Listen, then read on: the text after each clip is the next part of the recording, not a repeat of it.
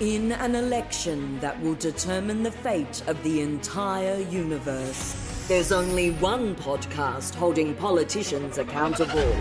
Scott Morrison, Anthony Albanese. Who will lose? Find out on The Chaser Report, Election Edition. Hello and welcome to the election edition of the Chaser Report for Wednesday the 27th of April. We've got Dom Knight, Charles Firth and Craig Rucastle again today. And Charles, we're number one. That's right. The trending hashtag around Twitter this morning is come to number one. C-U-M. C-U-M. So this is the one. Coal Makes You Come song that you made. Yeah. Which is now number one, isn't it? It's number one on the iTunes charts, yeah. So I'm glad, just to not mislead people, it's not this podcast, so don't fear, don't worry, don't fear. You know, we're not Hamish and Andy, Yeah. although we are doing better than their election podcast.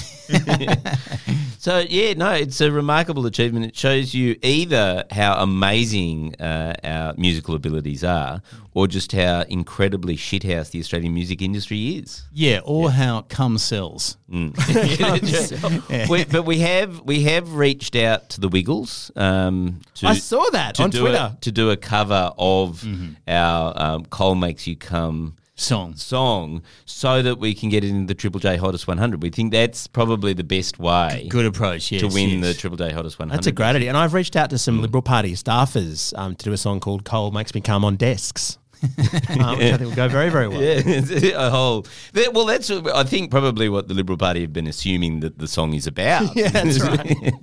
We'll put a desk in the video clip very prominently. I hear that it's actually the reason it got to number one was that it's just on repeat in the Parliamentary House prayer room. On today's show, we have Tony Burke, Opposition Industrial Relations spokesman. I'm going to ask him if he gave Albo COVID. I'm a bit suspicious about that. Yeah. I'm going to talk to you about net zero and about the climate, which has finally been mentioned in this campaign, of course, with lots of lies.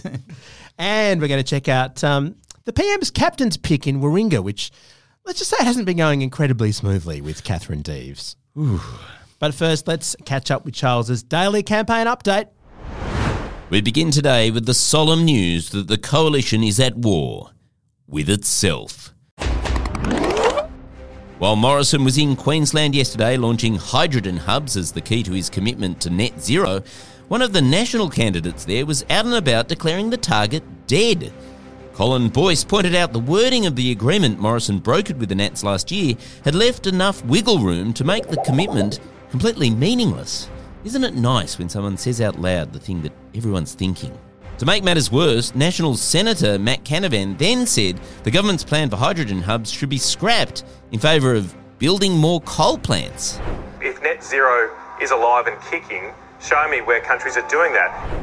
But it's not just the Nationals who are breaking ranks over climate. The Liberal candidate for the seat of Melbourne says teaching children there's a climate emergency is nothing short of child abuse.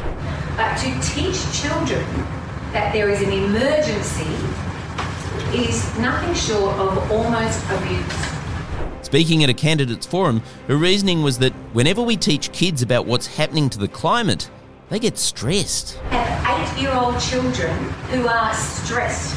Better to keep kids in the dark so they don't take the government to court to argue that the Environment Minister has a duty of care to young people, hey?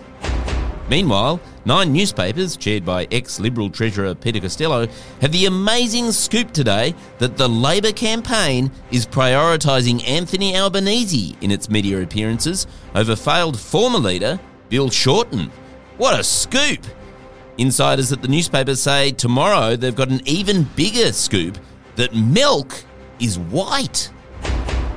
And finally, there are growing concerns that the so-called teal independent candidates are causing headaches for the Liberal Party. Apparently, Liberal voters who care about climate change are beginning to suspect that their local Liberal candidates can't deliver on the climate promises they've made. I wonder where they could possibly have got that idea from.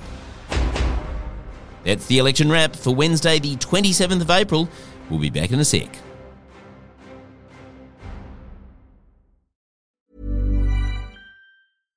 One size fits all seemed like a good idea for clothes. Nice dress. It's a t-shirt. Until you tried it on. Same goes for your healthcare.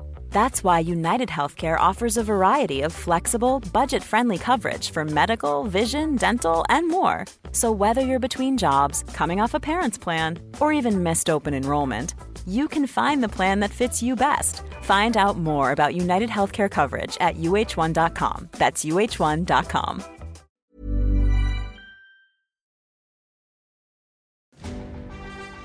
The Chaser Report. So, look, there's been a lot of articles in the lead up to this week saying that climate change had not been mentioned at all in the campaign.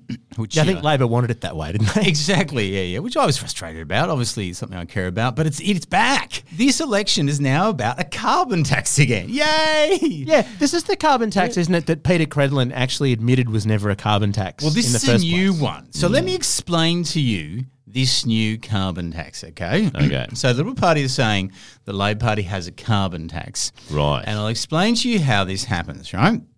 So there's this thing called the safeguards mechanism. Sounds boring, right? Is boring. Yeah. Put in place by the Liberal Party, by Tony Abbott. Right. Labor Party... That well-known radical. Yes, that well-known radical climate change campaigner. I think you saw him at a recent Extinction Rebellion. He does hold a hose, though. Yeah, exactly. The Labor Party was so scared of this area that they've just copied the Liberal Party's policy. But this is the thing they're going to do is they're going to actually slightly enforce it. Right? Now, so this is how it works. Let me explain it using the metaphor of a flatmate, right?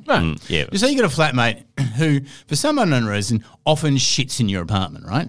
And you come up with an agreement with him and you say, look, I know you've been shitting in our apartment a lot. What about if we agree and we both sit down and agree that you'll only do it twice a week? You'll only shit in this apartment twice a week. Because, I understand we can't radically change your approach to shitting overnight. Yeah. It's going to happen. But if you go above that 2 shits, we'll pay you. You might need to pay for some cleaning up, right? Yeah, right. Yeah. That's the safeguards mechanism. Basically, companies agree we won't pollute more than this amount. Yes. The way it's currently operating is this. So let's go back to our apartment room. Yep. Just say that our shitter shits in the place 5 times a week, right? Yes. The way it currently operates is he So, goes... just to interrupt you there, where does he shit the other 2 days? Like, Look, occasionally he uses the bathroom for some unknown he goes reason. to the bathroom. Yeah, Okay, right, yeah. I don't know. He's- Okay. Or just eats white bread. Yeah, exactly, Yeah, okay. exactly. Okay. So he shits 5 times this week, right? Yeah. Okay. And you obviously you say, look, we made an agreement that you would only shit 2 times. And he goes, yeah, but I shat 5 times. So what you do is you change the agreement so it says you're allowed to shit 5 times so that you don't have to charge him anything. That's the way it currently works. Right. So if you pollute and then you go, we said we're going to pollute this much. Yes. But then we pollute a bit more. They go, it's okay, we'll just change the paperwork Yes. so that you can pollute more. Whoa. So all that's going to happen is it's just going to be that you cannot necessarily always just do more shits in the apartment. Sometimes you'll have to pay for them. Right. Yes. You can see that that's a carbon tax. There's no intervening step between No, that. so and- literally by saying that occasionally we will actually make, say for instance, Yeah. a coal company pay for their pollution that they've already promised not to create. Yes. That is what the Liberal Party is saying is a carbon tax, right? Now, let me distinguish between a carbon tax and a normal tax, okay? If we take $180 million of actual taxpayer money, right? Yeah. And we give it to, for instance, put in infrastructure for gas companies in Northern Territory. We actually pay actual taxpayers' money, $180 million to them, right? Yeah. Okay? Yeah. That's not in any way a tax, right? That's not a tax. That's just normality. That's an investment. That's an investment. That's normality. Yeah. Giving a large amount of taxpayers' money to gas companies and coal companies, that's just normality, okay? Yeah. We just got to establish that, Yeah. right? That's just like shitting in an apartment. It's just like shitting in apartments. yeah. Exactly. Yeah. That's right. But if you do this, right, so if you say, coal company, we're going to actually charge you for your pollution, and so they kind of go, well, we're going to pass that on in some way to somewhere, to some person will have to pay something. That's a carbon tax, okay? Right.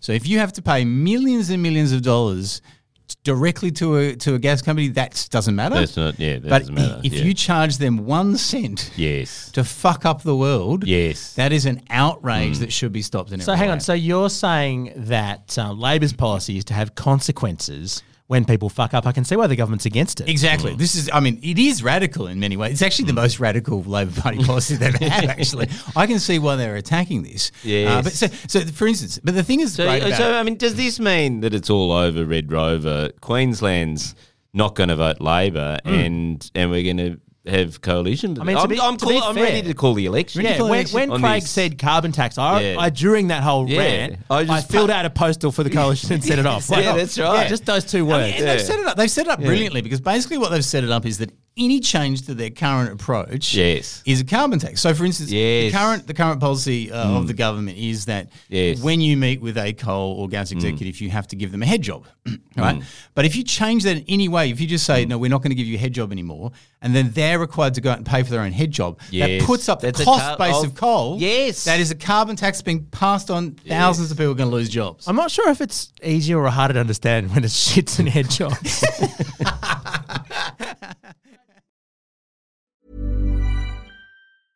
Ryan Reynolds here from Mint Mobile. With the price of just about everything going up during inflation, we thought we'd bring our prices down. So to help us, we brought in a reverse auctioneer, which is apparently a thing. Mint Mobile Unlimited Premium Wireless. How to get 30, 30, bit to get 30, bit to get 20, 20, 20, bit to get 20, 20, bit to get 15, 15, 15, 15, just $15 a month? Sold! Give it a try at mintmobile.com/switch. $45 up front for 3 months plus taxes and fees. Promo rate for new customers for limited time. Unlimited more than 40 gigabytes per month. Slows full terms at mintmobile.com.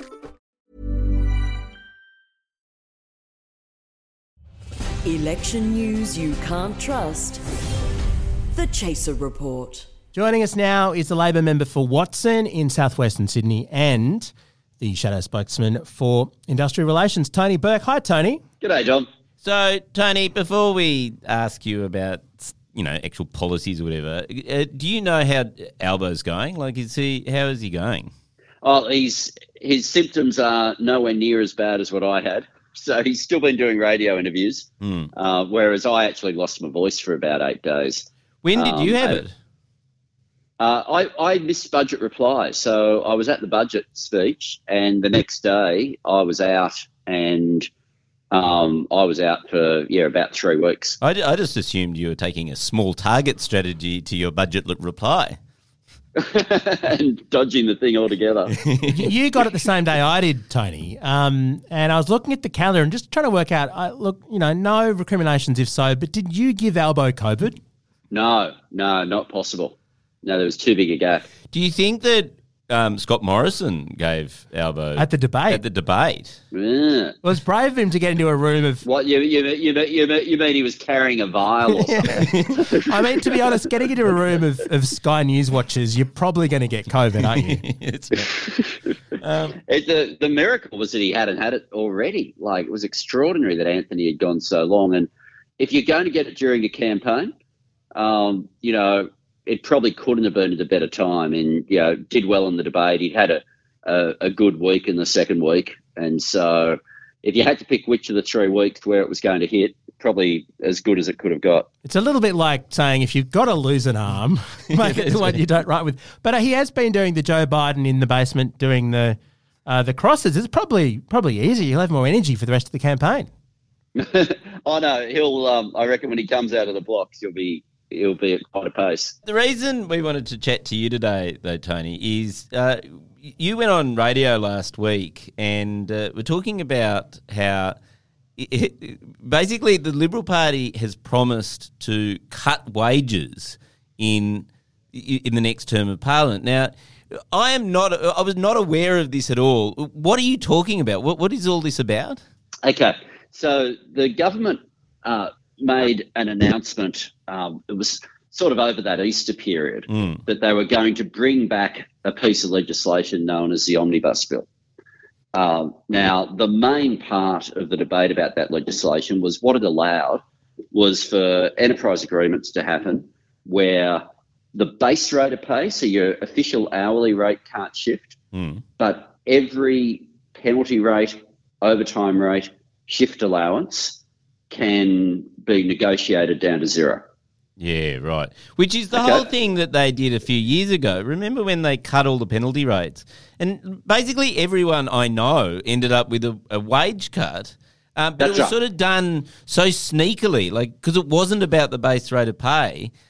like somehow they managed to get away with it. Yeah, they got away with it because we didn't win the next election. that was how that happened.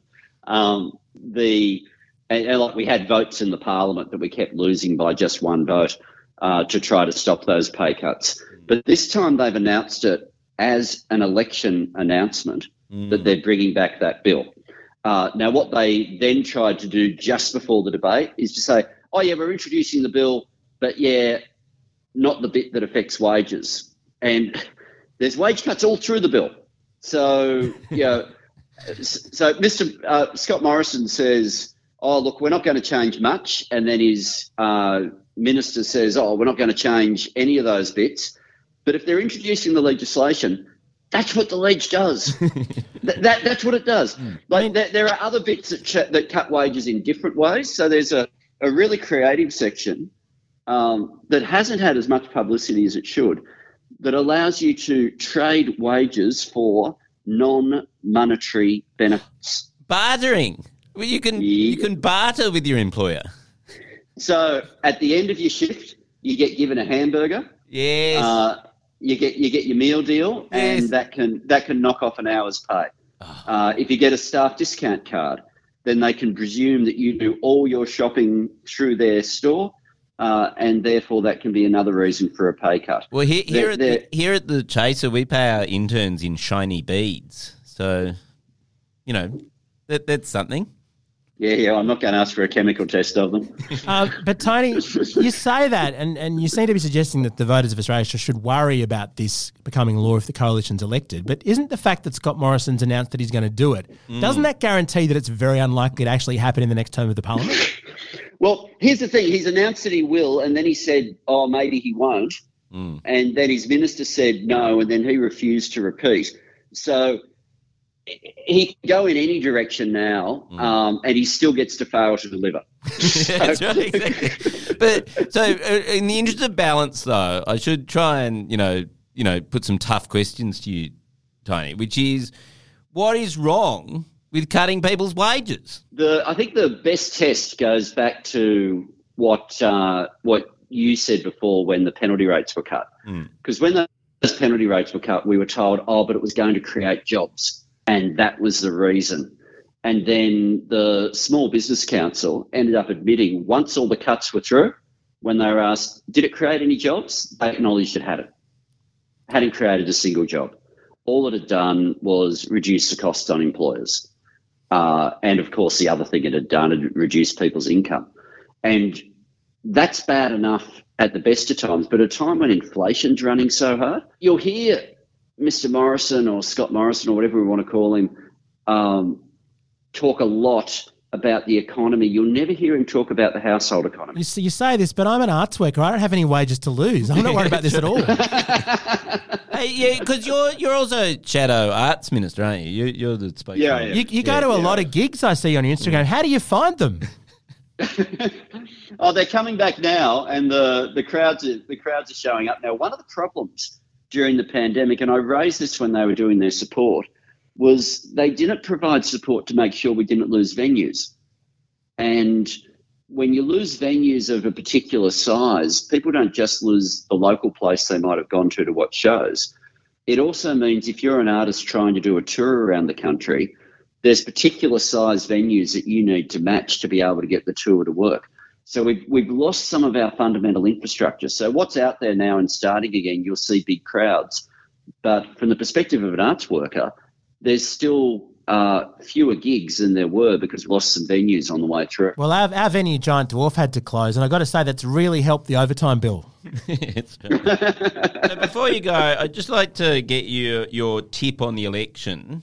At the moment, I think Labor's a little bit ahead on the sports bet and things like that. But where would you put it, the smart money, Labor or Liberal? Okay, well, first of all, the betting markets are the wrong place to look at all, because last time they paid out on a Labor win before the election, and not exactly how it transpired. Yeah. So I wouldn't go near the betting market. So what's happening on the ground at the moment is there is a mood for change. You see that reflected in the different data that's out there. But when you're talking to people, the the sense that is out there really strongly that I'm getting from people is that last time when they voted for Scott Morrison, they didn't know who he was. Now they've seen a sense where at the big moments, he's gone missing, whether it's been bushfires, floods, ordering vaccines, ordering rapid antigen tests. When they've really needed it, he's gone missing. And when he's reappeared, he's found someone else to blame and said it wasn't his job anyway. Now, so what you're saying is you want to vote for a change candidate, so Clive Palmer's in. Is that what you're saying? One more question about jobs, Tony, before you go. If Labor wins the election, can you commit to DJ Albo hanging up the headphones? Oh, wow. I don't think we can. Oh. I don't think we can. I think it would be a very popular policy, Tony. Unlike the bloke who's currently in charge, Anthony only knows how to be Anthony. Will we see a stadium going tour? in and masquerading in different jobs? I don't think it's likely to happen. So they might be rare, but I reckon the headphones will still be about. All right. Thanks very much, Tony Burke. Thanks, heaps. See ya. See ya.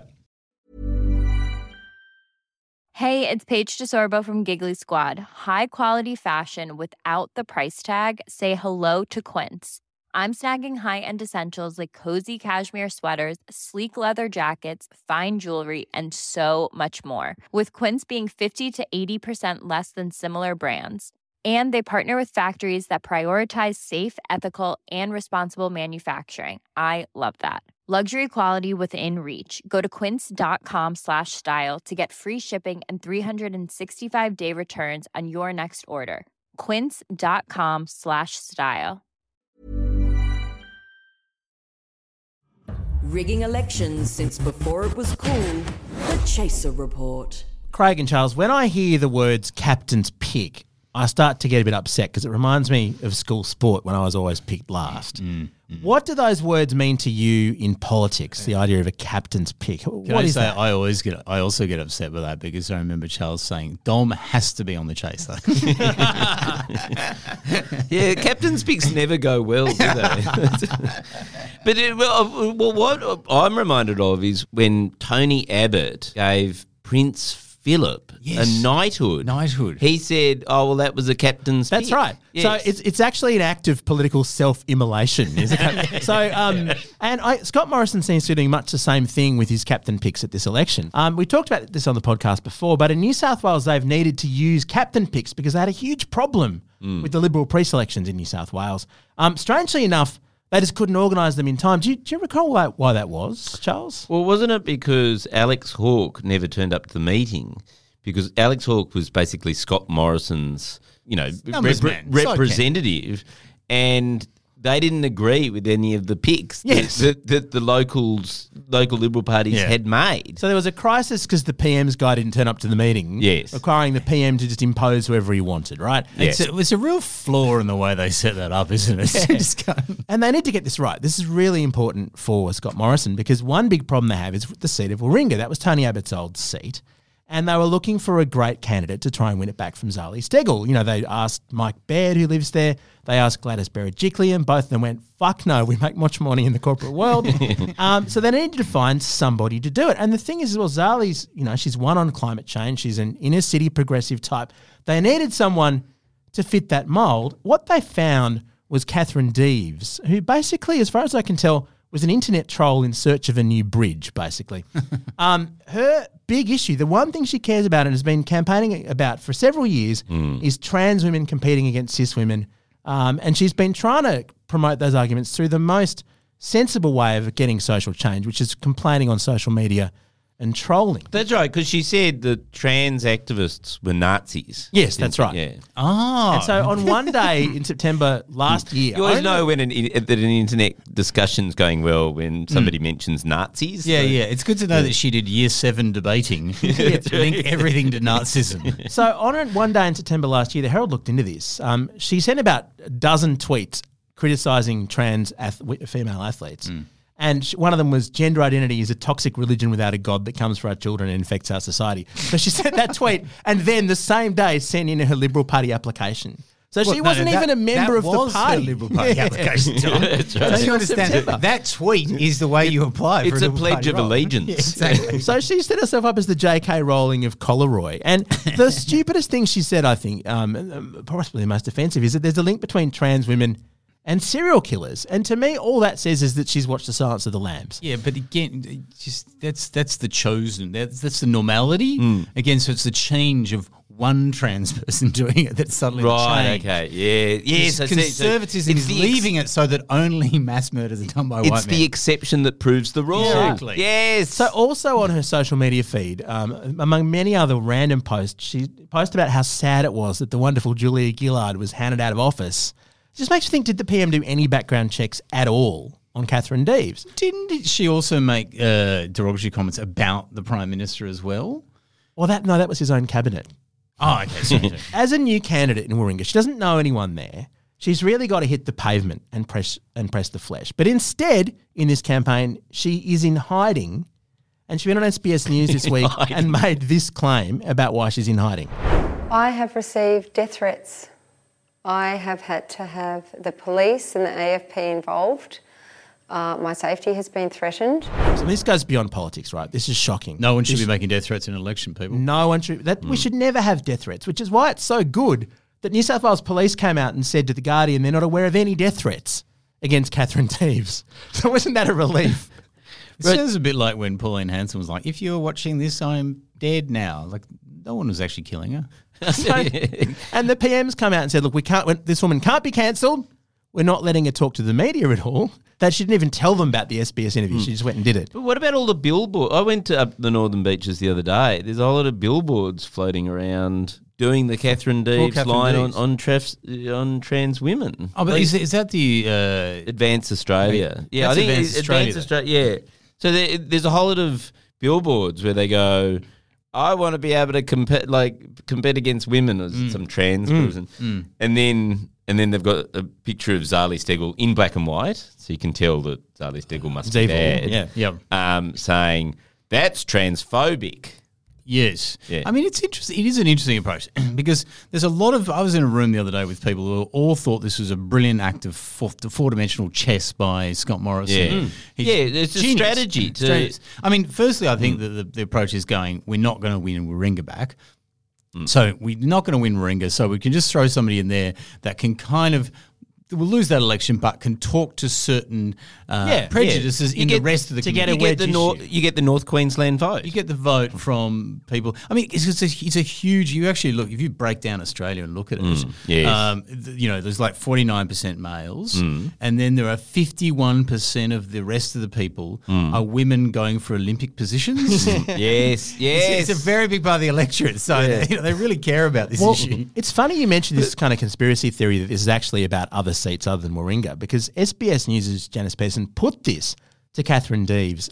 There's a suggestion that you're running to simply help the Liberal Party gain seats in conservative regional and rural areas, that you don't really have a chance of winning Warringah. You've had some of your own party members criticise your points of view. Do you have any concerns that you're being played at the highest level? If there are other mechanisms at play, I'm not aware of them. Yeah, checks out. She's not aware of what's going on.